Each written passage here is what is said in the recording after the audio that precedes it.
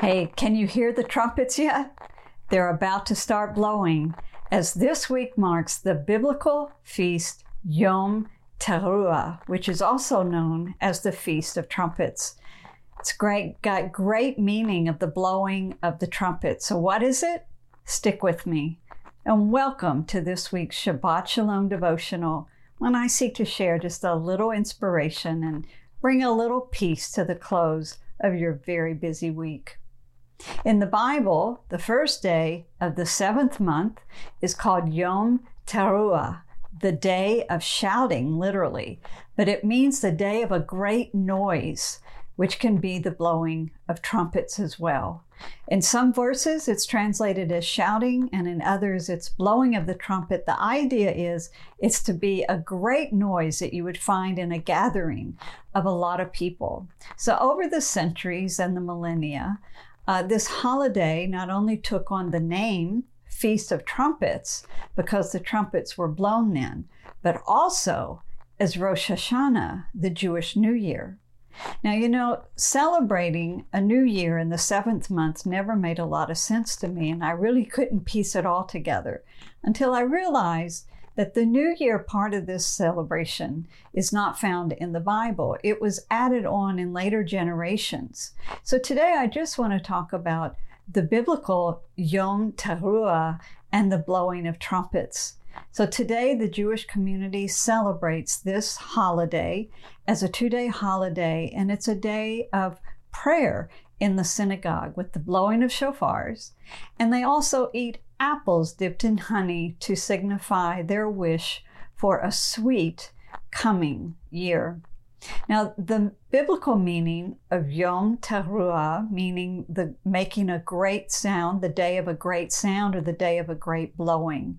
So I want to take a minute to talk about the blowing of the trumpet, which is sometimes in the Bible a shofar, a ram's horn, and other times it can be a silver trumpet. Shofars were blown to call the people to attention, to call them to come meet with their God.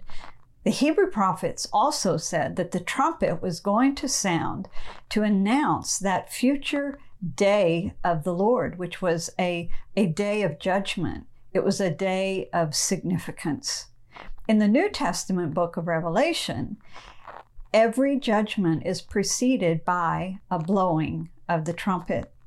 And the Apostle Paul said that the trumpet will sound at the return of Jesus. So the blowing of the trumpet is a very serious event. It is somber. It's to get our attention. You could call it God's alarm clock. It is to get us up, wake us up, and get our attention back on Him. So Yom Teruah is also the beginning of a 10-day process of repentance and reflection. It's known as the 10 days of awe. And on the 10th day is the Day of Atonement, what we call Yom Kippur. So to be ready for that Day of Atonement, this 10 days of reflection and repentance is very necessary. And the blowing of the trumpets sets that into action. The Feast of Trumpets is calling the people to attention. God is wanting to meet with His people, and that means we need to repent. We need to get our lives right and be prepared to meet with God. What a beautiful tradition. That every year we would go through a period of self-reflection like that and actually go to our friends and our family and ask forgiveness for anyone that we may have hurt. We Christians are supposed to do this before we take communion in church. But I always struggle because if there's someone that I may have hurt or that I have a broken relationship with, they're not there with me in church. And that means that for me to not take communion in order to go to them, it means a month later or the next time my church serves communion. Whereas here, every year you begin this process and you have 10 days to get it right. And then the Day of Atonement begins.